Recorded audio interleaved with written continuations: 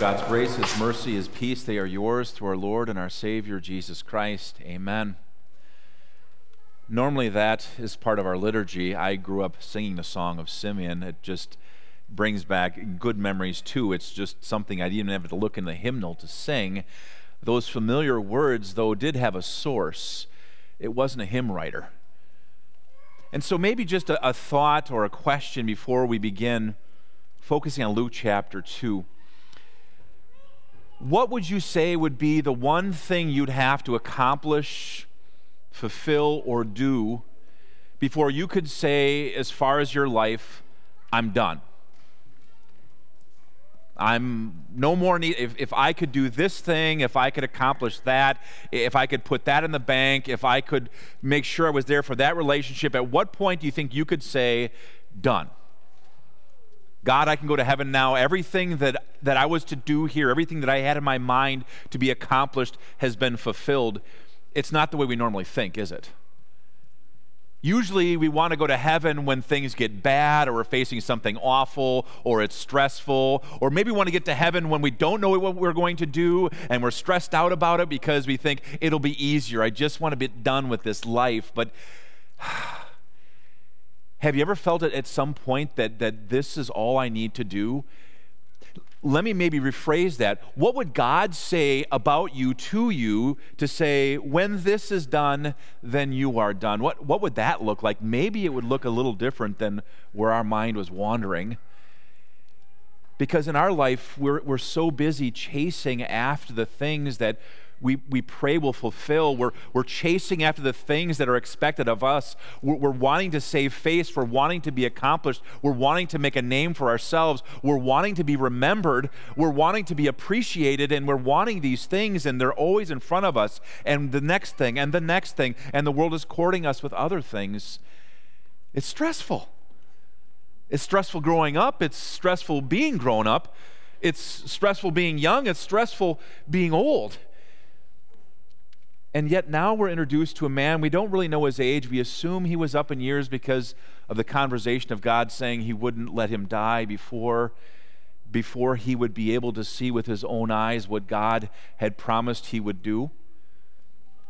And we have this man really coming out of obscurity. We don't know him to be like one of the lead priests. We don't know him to be a man that's known in the temple. We don't know if he is well known politically through Jerusalem. We really don't know much about him. All we do know is this. God says this, that he was righteous and devout. That didn't mean that Simeon was the one walking around as the only holy person on earth that didn't need a Savior. What it meant is God saw him with a different set of eyes and led his heart in a way that was very direct. The Holy Spirit had been talking to Simeon and telling him that you will not close your eyes in death before with your own eyes, with your own hands, you will see, you will hold the one who I have promised that will be the consolation, that will be the deliverer, the world's Savior. And it's an interesting thing if you think of the scene in Jerusalem. That temple was a church for a nation. So last week there was like 335 here. It was pretty full. But can you imagine being a church that served a nation, and you had all these people coming in and out and doing all these purification rites, fulfilling all these things required by the law, whether it was a family sacrifice, whether it was a woman coming to be purified, whether it was bringing that newborn to be purified, the sacrifice being made. It was busy, it was hopping, and yet God saw that this man Simeon would run into Mary and Joseph holding a baby that didn't have a halo. It wasn't a baby that was floating. It wasn't a baby that was doing something out of the ordinary. It wasn't anything that could be seen with human eyes. And yet, when Mary and Joseph came to do what was demanded of them by the law, and because of their economic status, the basic sacrifices were required, this man walked up to see this baby. And I understand what it's like to hold a baby in your arms. I don't know what it is about a baby, but it makes your heart melt. It makes adults that are crabby smile. It can just do amazing things when you see a baby and hold in your arms. It's just that beginning of life and all those things. But this isn't what moved a man to speak as he did. He saw something different. he saw something now and in the future. He saw something not that he would do, but instead something that God has now done and would accomplish. And let me go back to those first questions I asked you. So often in life we think that when we have done this, when we hold this in our hands, when this has been accomplished, then we can go to heaven. Then the list has the final check mark. But that's not the way it is when we look at Simeon here. It's not what he had done. It's not what he was doing. It is what God was doing, what God would do. And his heart was moved to say these words: Sovereign Lord, as you have promised, you may now dismiss your servant in peace. For my eyes have seen your salvation, which you have prepared in the sight of all nations, a light for revelation to the Gentiles and the glory of your people Israel. That was the defining moment. No more needed to be done by Simeon. He could say, Lord, right now, if my heart stopped beating, if my lungs stopped breathing, my life is complete, because in my own arms I hold what you have promised. And first of all, it points us to a God who keeps his promises. How often don't we make promises that we don't keep? How often do we make promises we can't keep? And yet we're addicted to making these promises. We want to save face. We want to make people smile, so we promise. And God, when he speaks, he must fulfill. God, when he says, he will deliver.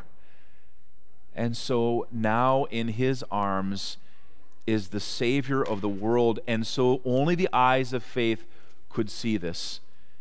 It was just a baby that was being consecrated. It was just a baby that was being presented to the Lord, and yet Simeon saw so much, and God, the Holy Spirit, opens our eyes to see it too. There's a painting that this just captures it for me. It's done by a WELS member, and if you look at this painting, it's beautiful, and I actually cropped it to zoom in a little bit. If you look in the background over the right shoulder of Simeon there, you see a fire burning in the background. And that just is that symbolism of us saying the sacrifices, all those animals that were offered, all that blood was spilled, all this rising smoke to fill an angry God's nostrils, to appease his vengeance towards sin, all these things that were being done, all the laws that were being obeyed, all that in the background. And what is in the foreground? What do you see? A man holding a baby that is the fulfillment of all that God said he would do. And your heart warms to see that little baby, and it's the one time in life you get to see those chubby little arms, and you get to smile at those chubby little cheeks. And yet Simeon, through the Holy Spirit, sees something quite different. If you look at the way those arms are stretched out, the idea and the picture the artist is trying to give us is those arms are already taking the posture of the cross. It's the cruciform, where arms outstretched would become the arms that take the world's sin upon shoulders and be the one-time sacrifice for all sins. Do you see it? Do you see the peace that this brings? Because this is the sacrifice that changes everything. This is the sacrifice that changes the now. This is the sacrifice that changes the tomorrow, the next month, the next week, the day you die, and forever. Because God is here delivering the salvation that he had promised. And Simeon sees it and says, I can now depart in peace. What does this world hold that I need? What does this world draw me to when I have everything that brings me forward? All the promises of God wrapped up in flesh, delivered here for arms to hold. Can you see him? The Holy Spirit allows you to do the same thing that Simeon did at this moment, to see the Savior in his arms. Every time you're in contact with the Word, every time you hear the promises of God, the promise and the fulfillment of forgiveness from sins announced to you by pastor or in words of Scripture, every time you're reminded of the baptismal font where sin's washed away and a new sacrifice or a new relationship is being instilled upon you, to be reminded this is a forever relationship, child of God. When body and blood and bread and wine are put to your lips, the Savior Jesus is in your arms. You can see salvation that is yours. May it move your heart to the same peace. What does this world offer? What relationship do you have that can give such peace, such hope, such a future? And even back here where Simeon was talking about things unfulfilled, a baby would have to grow up and accomplish these things, and that's what we're here to do. To follow through the life of Jesus, the birth of Jesus at Christmas, the life of Jesus at Epiphany, the beginning of the end of Jesus through Lent, the sacrifice and the resurrection. These are all the things long ago foretold. Every bit of it being fulfilled, we get to see that every year with our eyes and hold that Savior in our arms. And Simeon talks of it, he says, a light for revelation to the Gentiles and the glory of your people Israel. Do you know that Simeon, way back then, was talking about you way right here? Before North America was on a map, before the United States was a country, before Wisconsin was a state, before Lake Mills was a town, before St. Paul's was a church, God had already foreseen that he would take this message of Jesus fulfilled in the life and death and resurrection and make sure it would be written down so that from generation to generation and across ocean and across land and from mouth to mouth, from book to book, passed down from generation to generation, it would come to you. And so today you would have the same peace that Simeon had so long ago. The Holy Spirit working in your heart saying all is well, that this message just wasn't for the Jewish nation, it was for all people. And Simeon talked of one more thing too, and this is always the sad part when he says to Mary and Joseph, who marveled at his words, he said, this child is destined to cause the falling and the rising of many in Israel, and to be a sign that will be spoken against, so that the thoughts of many hearts will be revealed, and a sword will pierce your own soul too. As he looked right at Mary, and that's what would happen, and still is happening today too, right? Isn't Christianity the thing that causes so often the rise and the fall of nations, which it reveals hearts for what they are and the world for what it does? It calls the devil the liar that he is. It brings death and calls it a liar too, because it no longer has a hold on Christians. But Mary would have to experience something first.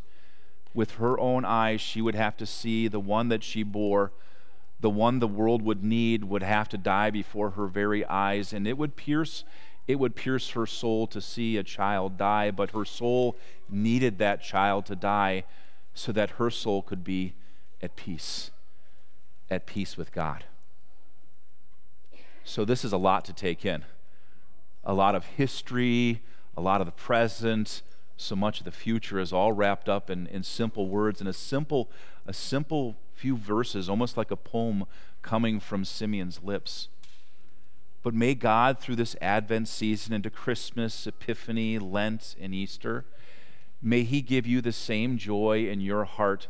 May you see your whole life wrapped up and fulfilled in not what you accomplish, not the to-do list that you can check off, not in the relationships that you finally have mastered and you've sent them on their way, all these things we wish to accomplish, but instead to see your life accomplished and wrapped up in this. The same words of Simeon. Sovereign Lord, as you have promised, may you now dismiss your servant in peace. For my eyes have seen your salvation, which you have prepared in the sight of all nations, a light for revelation to the Gentiles, and the glory of your people Israel. So much fulfilled.